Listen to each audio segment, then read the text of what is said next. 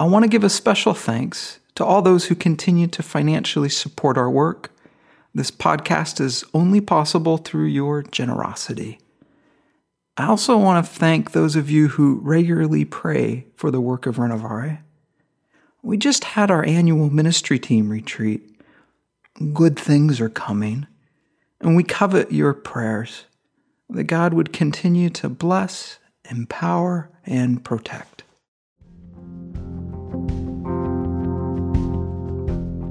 I will set the Lord always before me. I will set the Lord always before me. That's the crux. This month, we're working with the contemplative stream, the prayer-filled life, living into a still life. I've heard it said before that through the years, Renovare has been a sort of haven for contemplatives. There's probably something to this. While certainly prayer is foundational for all Christ followers, many earnest Christians don't even know that prayer can be a practice beyond us talking to God. Certainly it's good and right to offer our needs and praises, but this is just the beginning of a prayer-filled life. In our relationships with other humans, we wouldn't even consider building our connections by just speaking to them. No, relationships grow and deepen when we listen, we interact, when we're just together. In a very real sense, it is the same with God. We soon discover how misguided it is to view prayer as a chore, something to muscle our way into, or simply another failure on the required to-do list to be a good Christian. That actually, a life of prayer is the easy way, a joy, a space we long for. Look at the examples of Jesus withdrawing late at night or early in the morning for time with his Father. These examples read to me like a recharge of sorts, a safe place to retreat and be filled. In the contemplative tradition, we learn to value and treasure things like silence, scriptural meditation, listening prayer. We begin to discover that Paul's seemingly ridiculous encouragement to pray without ceasing might not just actually be possible, but incredibly life-giving, as we're invited into an ongoing, interactive relationship. And in such, we learn what it means to simply waste time with God. Of course, for some, this can all be intimidating or even frightening. We start right where we're at.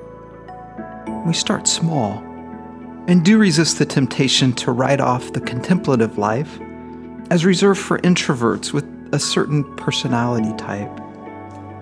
Now, to help launch our month's focus on the contemplative stream, I'm back with my father, Richard Foster. Sometime back, he authored the book Streams of Living Water. It serves as a guidebook for helping us explore all the great expressions of the Christian tradition, or the streams. My name is Nathan Foster, and welcome to the Renovare Podcast.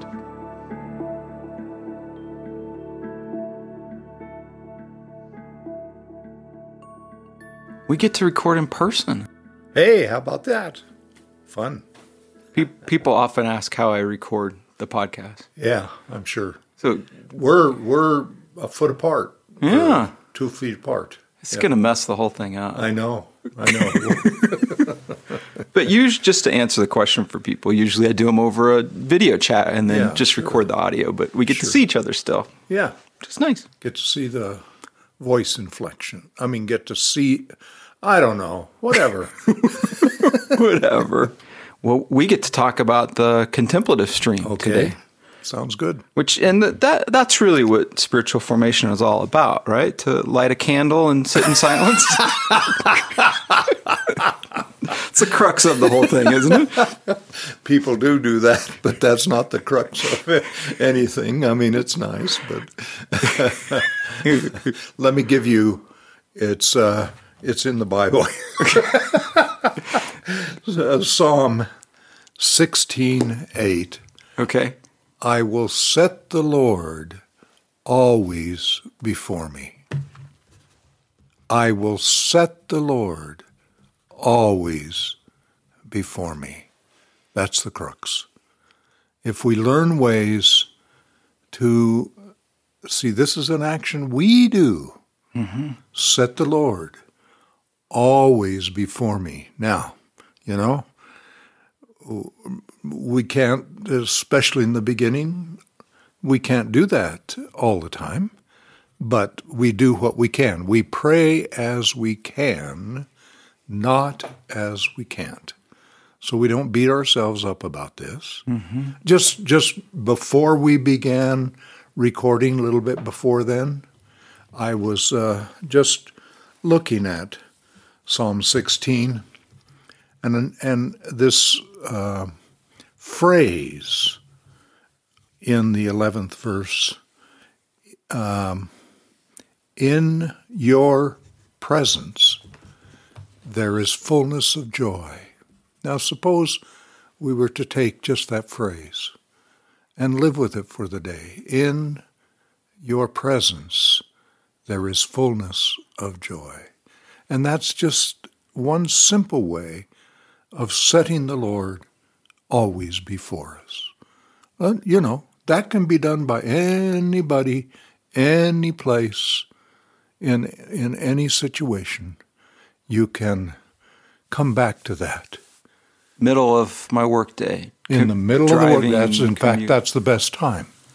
In the presence of the Lord is fullness of joy. And that just reorients me ever so slightly, ever so gently, to set the Lord always before me. Mm-hmm. And that's a sort of beginning stage in the contemplative life. Does it make sense? It does. Yeah. So I'm thinking of Brother Lawrence, practice the presence of God. Yeah, the practice. See, remember, this is a practice. The practice of the presence of God. So he would learn to practice God's presence while he washed dishes. He called himself the Lord of all pots and pans. So that he could be as present to the Lord when he was washing dishes as when he was at the Holy Eucharist. That's an amazing thing for someone of that era to have said. Mm-hmm. Yeah. Side note, I was teaching that book at the university, and you know what my students said? Mm-mm. They were really confused of what was wrong with him, why he never was promoted out of the out of the kitchen. He's got kind of a failure, this guy. He just was always a dishwasher. Yeah, and he learned to make that a holy sanctuary. And so he was a great, think of it historically, he was a great, great success. Yeah. Servant to the servants, I think. That was the phrase he used, yeah. So practicing that, starting where we're at, but just simply the contemplative tradition is holding the Lord always before It's this us. loving gaze on the presence of God, and we do this as we can, not as we can't. We might, for some, where those words, contemplative tradition or meditate, where those are hard words, let me just give you think. How about thinking? Now there's a lot more to it than that, but think of Frederick W. Faber. Only to sit and think of God. Oh, what a joy it is to think the thought, to breathe the name. Earth has no higher bliss. Okay? So we can begin there. And now, as we fill the mind with the presence of God, then we are seeking to descend with the mind into the heart. And that's where the gaze of the soul, the loving gaze of the soul upon the presence of God. Mm-hmm. Now, let's recognize there are times when there are all kinds of thoughts that aren't all that pleasing to God that we have. Now, see, the mind, this is where we make choices. What are we going to set our mind on? Mm-hmm. And we have, in large measure, control or decision power to set the mind some places. And if I say, in the presence of the Lord is fullness of joy, that's just setting my mind somewhere. Now, it's the contemplative stream is more than that, because we are descending with the mind into the heart. And then, as you mentioned, we're bringing that into all of life, ordinary life. So as, what is it, Thomas Kelly talking about? Living on two levels at once. Mm-hmm. On one level, we're doing all the work of our day, answering emails or text messages or whatever it is. Arguing with my wife. Yeah, arguing with my wife. And then on a deeper level, seeking gently to be attentive, even when we're, angry or we're wanting to set the Lord always before us. Even in that, God's not afraid of some, frustration and a lot of mental stuff, the imagination that kind of goes wild and stuff like that. Can we bring that gently back to set it before the Lord? You were asking a time when we were doing some speaking, I couldn't remember it, a little prayer that I wrote called A Prayer at Coffee Time. The coffee prayer. The coffee prayer. I love the coffee prayer. I'm going to give it to you. Okay. Here it is. Because I have it here. I'm reading it from the book because I tried from memory. You did. I didn't do very good. You didn't. That's okay. Somehow, Jesus, I like praying with a cup of coffee in my hands.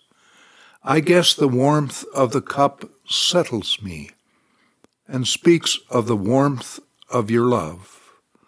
I hold the cup against my cheek and listen, hushed and still. I blow on the coffee and drink. O Spirit of God, blow across my little life and let me drink in your great life. Amen. And see, that's a simple action. It's a little bit like folks that put a candle, a coffee cup. All right. It's a tool. It's a tool, and it's a vessel to orient us a little bit. And see, it's that I blow on the coffee and drink. O Spirit of God, this is the prayer. Blow across my little life and let me drink in your great life. And if, you want to have a longer time of meditation, get a bigger cup of coffee. That's right. Tell them the book that's from. Prayers from the Heart, a book I wrote to go with prayer, Finding the Heart's True Home. This is your airplane book, right?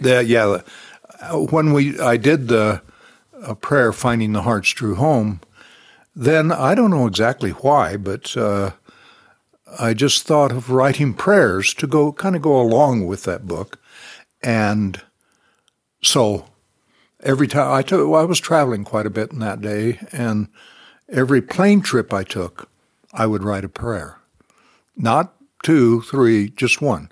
And then I'd put it away for the rest of the flight. What if you had a connection then? Would that be a new? 2 prayers. 2 prayers that day? I don't remember.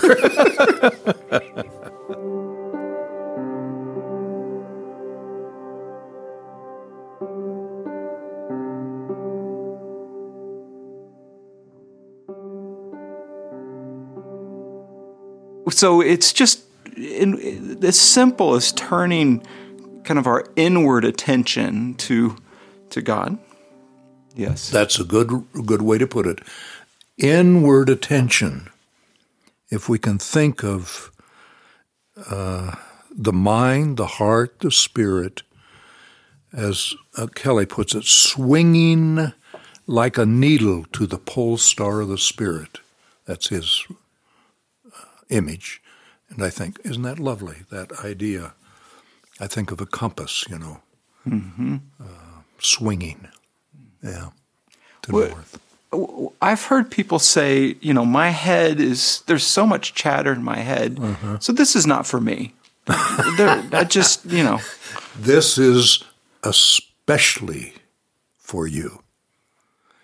If you, chatter, there are some good things about all of the chatter, but I learn to calm the chatter and orient it.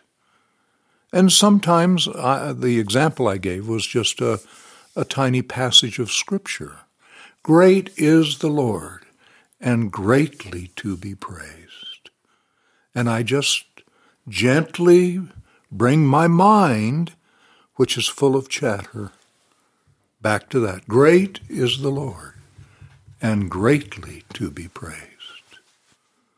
Some people use like the 23rd Psalm or a portion of it, just a phrase from it, and just live with that. Now, that isn't everything. I'm stressing that. Right. But we're talking about, entry points, and those are very important. And when I start with a verse like that, and then suddenly I'm on to shopping and different things in my head, I failed, and I know it's not for me. Oh, no. We're in the shopping cart, and things are going on. We gently bring ourselves back as we go. We're walking down. It's been a while. Can take some grace with this. It takes time to learn. Of course. And let's be easy on ourselves. God is patient with us on this. And sometimes our minds can get churning, frustrated over something like whatever at work. This is most important at work. We learn to gently bring our minds back, and in your presence there is fullness of joy. Think of that. In your presence there is fullness of joy.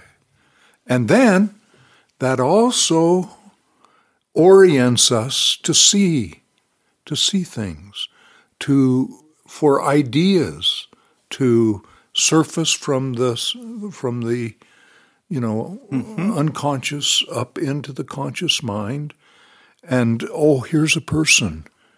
Oh, hello. And that's just all part of our giving of ourselves to another person, and it just takes us out of ourselves. How wonderful.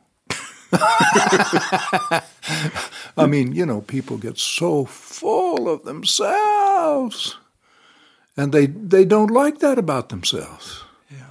Well, here's a way. Simple. And we just stay with it. And I'm talking about work on this for a decade or two. That's a bird pecking on your house. On the house, yeah. Wow. And he stays with it. he's training. Sometimes I'll sit down to intentionally do this. The next thing I know, my mind's all over.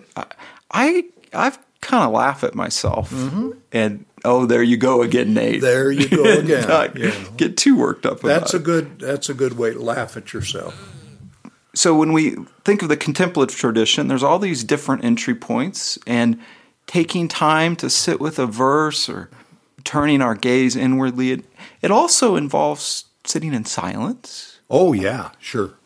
But see, that's that it can calm down the churning of the spirit and of the heart and mind, because we're in a distracted world, and distraction is one of our deepest enemies. Mm-hmm. And so to deal with that, part of that is to just learn to become comfortable in the presence of God. And silence is one of the great classical disciplines of the spiritual life that allows that to happen.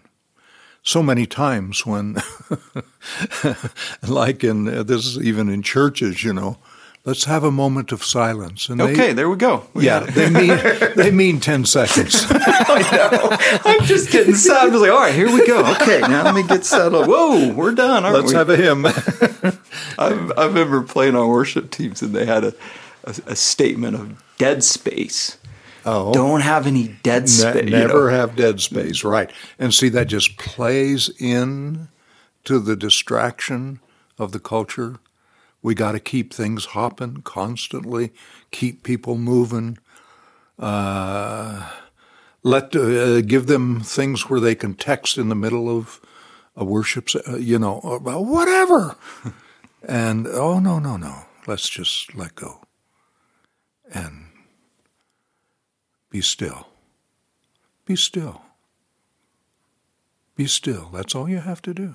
Mm-hmm. And again, like you said, we're easy with ourselves about this, because everything in our culture goes against this, and so we have to, and people, some very, very high, their jobs are high intensity, and that's okay. I mean, but how about a 2-minute break? 5-minute break to just reorient. I heard a line from a lady when we were at the Calvin Faith and Writing. She was asking a question, and her statement is so helpful. Silence is reliable. Oh, isn't that nice? Yeah. I love that. Yeah. I know it's going to have its way. Mm-hmm. Mm-hmm. Not that things get fixed or there's always something spectacular, but I can kind of count on it to reorient. To have an effect, a good effect. And some people, if they get into a little setting like that, they get really sleepy. Well, go to sleep. Remember, you mentioned Brother Lawrence, those who have the gale, meaning the wind, those who have the gale of the Holy Spirit, go forward, even in sleep. Even in sleep. Even in sleep. I heard the other day that when Dallas was leading retreats, he would, the first night, tell people to stay in bed for 12 hours. Oh, yeah? Not to get out of, even if you wake up, just to stay. Just stay in bed. Yeah. Not an interesting. Yeah, that's very nice. For many of us, that would be an absolute nightmare. Especially for people who live on 5 hours of sleep. Yeah. So in terms of entry points into this tradition, the very simple practice of turning that inward gaze, sitting with a verse, sitting in silence, but praying out loud. Sure. That's another good entry point. Sure. And all these things depend upon where we are. Oh God, help. It's not a bad prayer in a lot of contexts. Mm-hmm. And that's all we can say. But there's something that molds in us through the process. One of the phrases that the old writers have about what this tradition does is to create people who are beautiful of soul. Isn't that something to think about that? Mm-hmm. To say, oh, there's someone who's beautiful of soul because they've gotten into an environment, into a context, into a milieu of the Holy Spirit. You see it. Those folks who've spent a lifetime here, they just glow. Yeah. And isn't that lovely? Maybe in spite of their height or weight or wrinkles. Yeah, those things are totally beside the point. Yeah. There's people beautiful of soul, and they radiate. And let's don't get too mushy about this. They laugh a lot. They have just something about them, and they're not. There's a kind of self-forgetfulness. Right. They don't know it when you tell them. Yeah. Okay. Whatever. I mean, there's just, and they're not gritting their teeth and trying to become beautiful. So they're right. They haven't done the religious checklist of, yeah. But that's formation. It is. Right? These practices and working for years, and then something changes. Yeah. Can I mention just a few of the characteristics or the Please. movements of this tradition? Love begins to flow. A delicate, deepening love for God and for people, for the creation, for those things. Peace begins to slip in.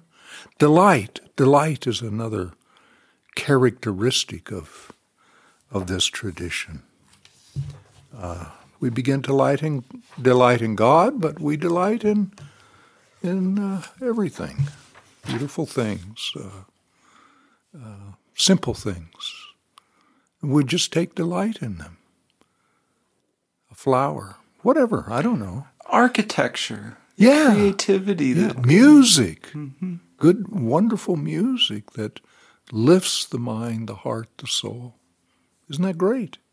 But there's another movement or another characteristic. It's emptiness.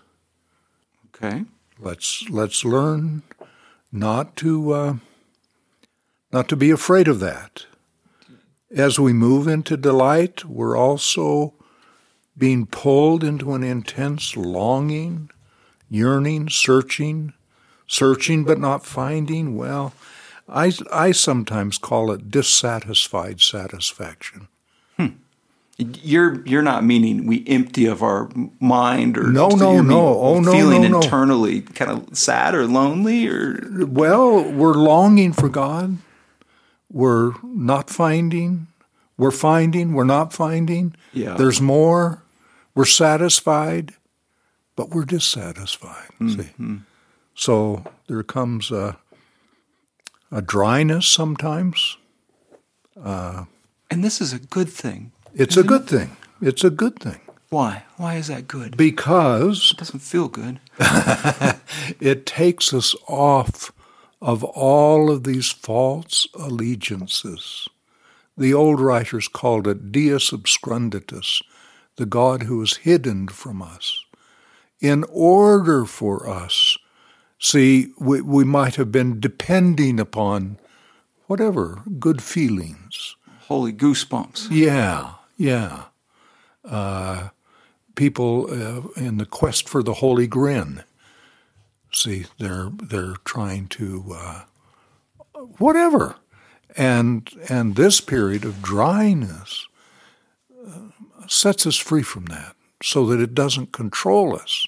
It isn't wrong to have some good goosebumps, but it doesn't control us whether we have them or not. We can still show up. Yeah, Regardless of... regardless. Exactly. That's when we grow up in a way, isn't it? That's the deepest growings happen. And this is, at least as far as I can tell, universal among the people of God. There are periods of emptiness, dryness. The phrase that St. John of the Cross made famous was the dark night of the soul. These things come.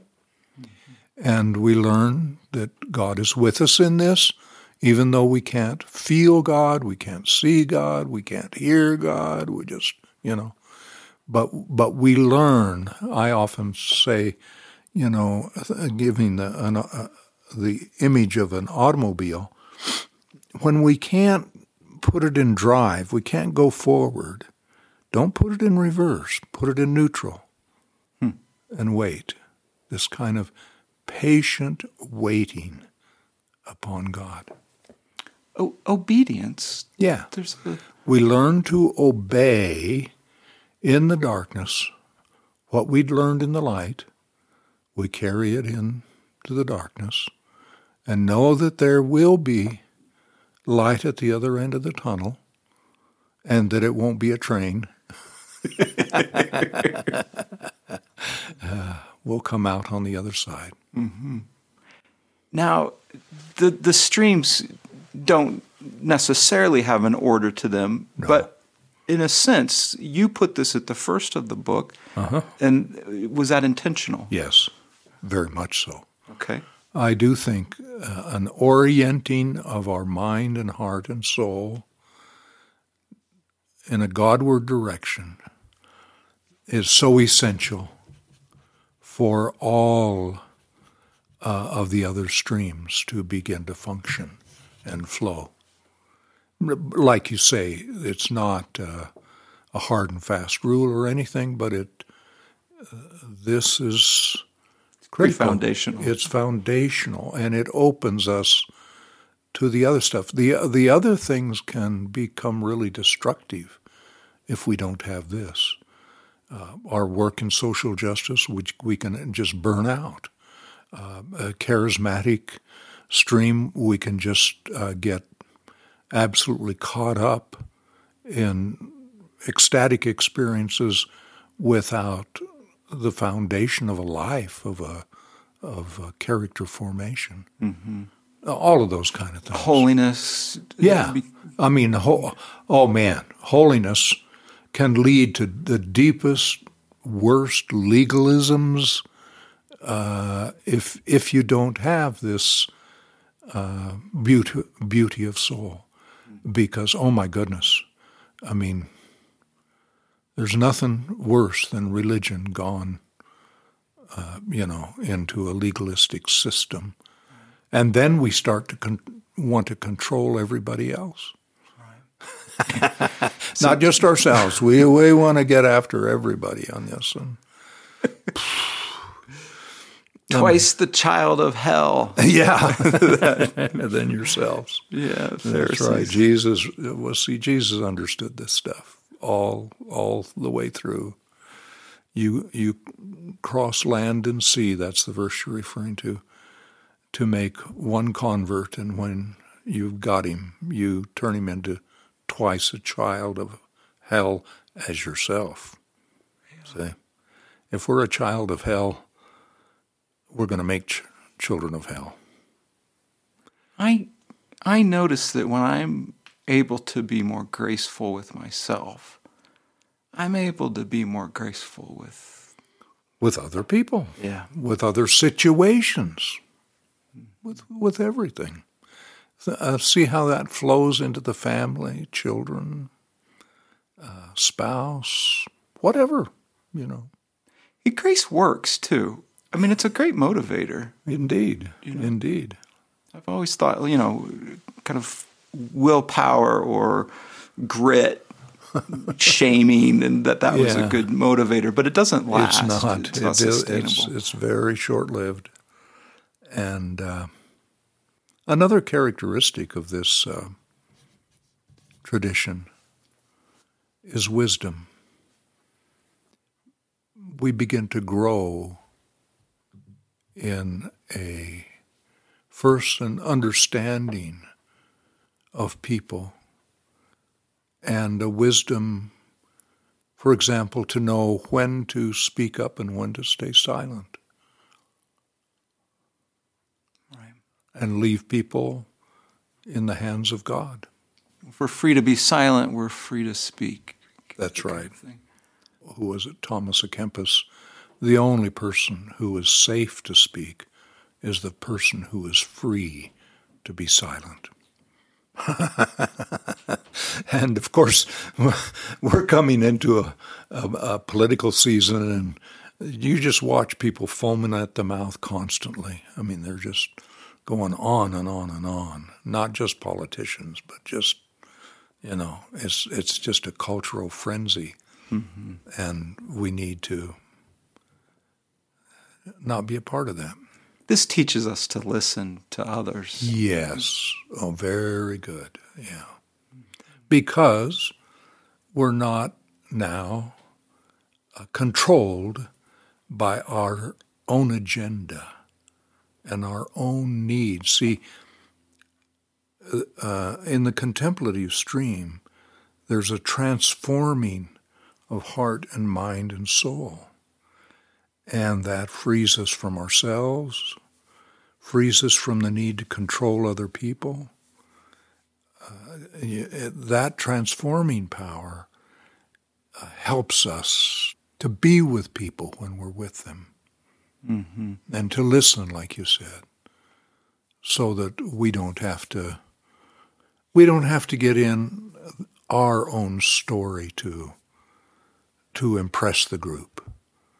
Some topic comes up. Sure. We don't have to do that.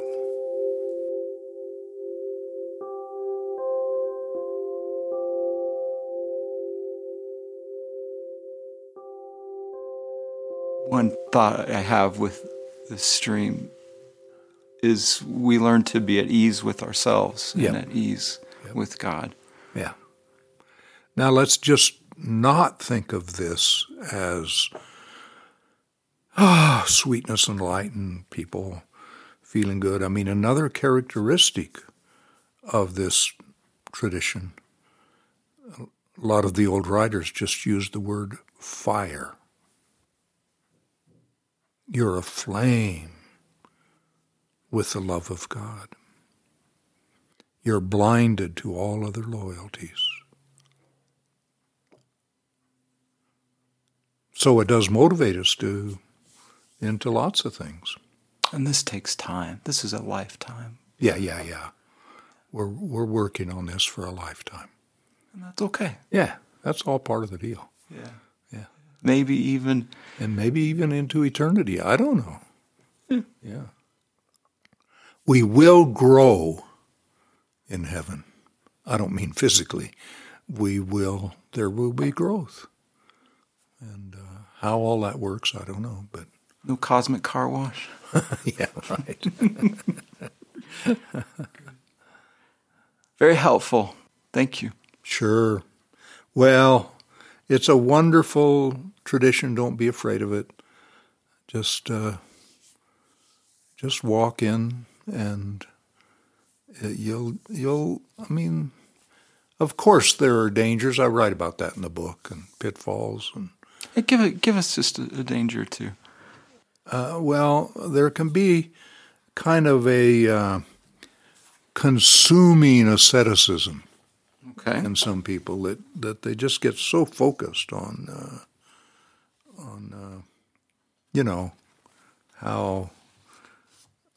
how they've got to do this stuff.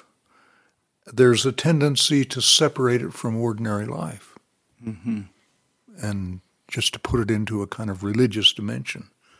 And we don't want that. It flows in everywhere. Sometimes in this tradition, people will tend to separate it from right thinking or good thinking or the intellectual efforts to articulate our faith. They'll tend to devalue that, and that's a danger. maybe one of the most dangerous things is the tendency to cut ourselves off from the community of faith. Mm-hmm. And we just need to be aware of those kind of things. So things like that. All right. Hey, good to be with you. Yes. Well, there you have it. I encourage you to check out our website, renovare.org. All this month, you'll find a collection of thoughtfully curated articles on the contemplative stream, some classic pieces, and some original material. Until next time, thanks for listening, and have a great week.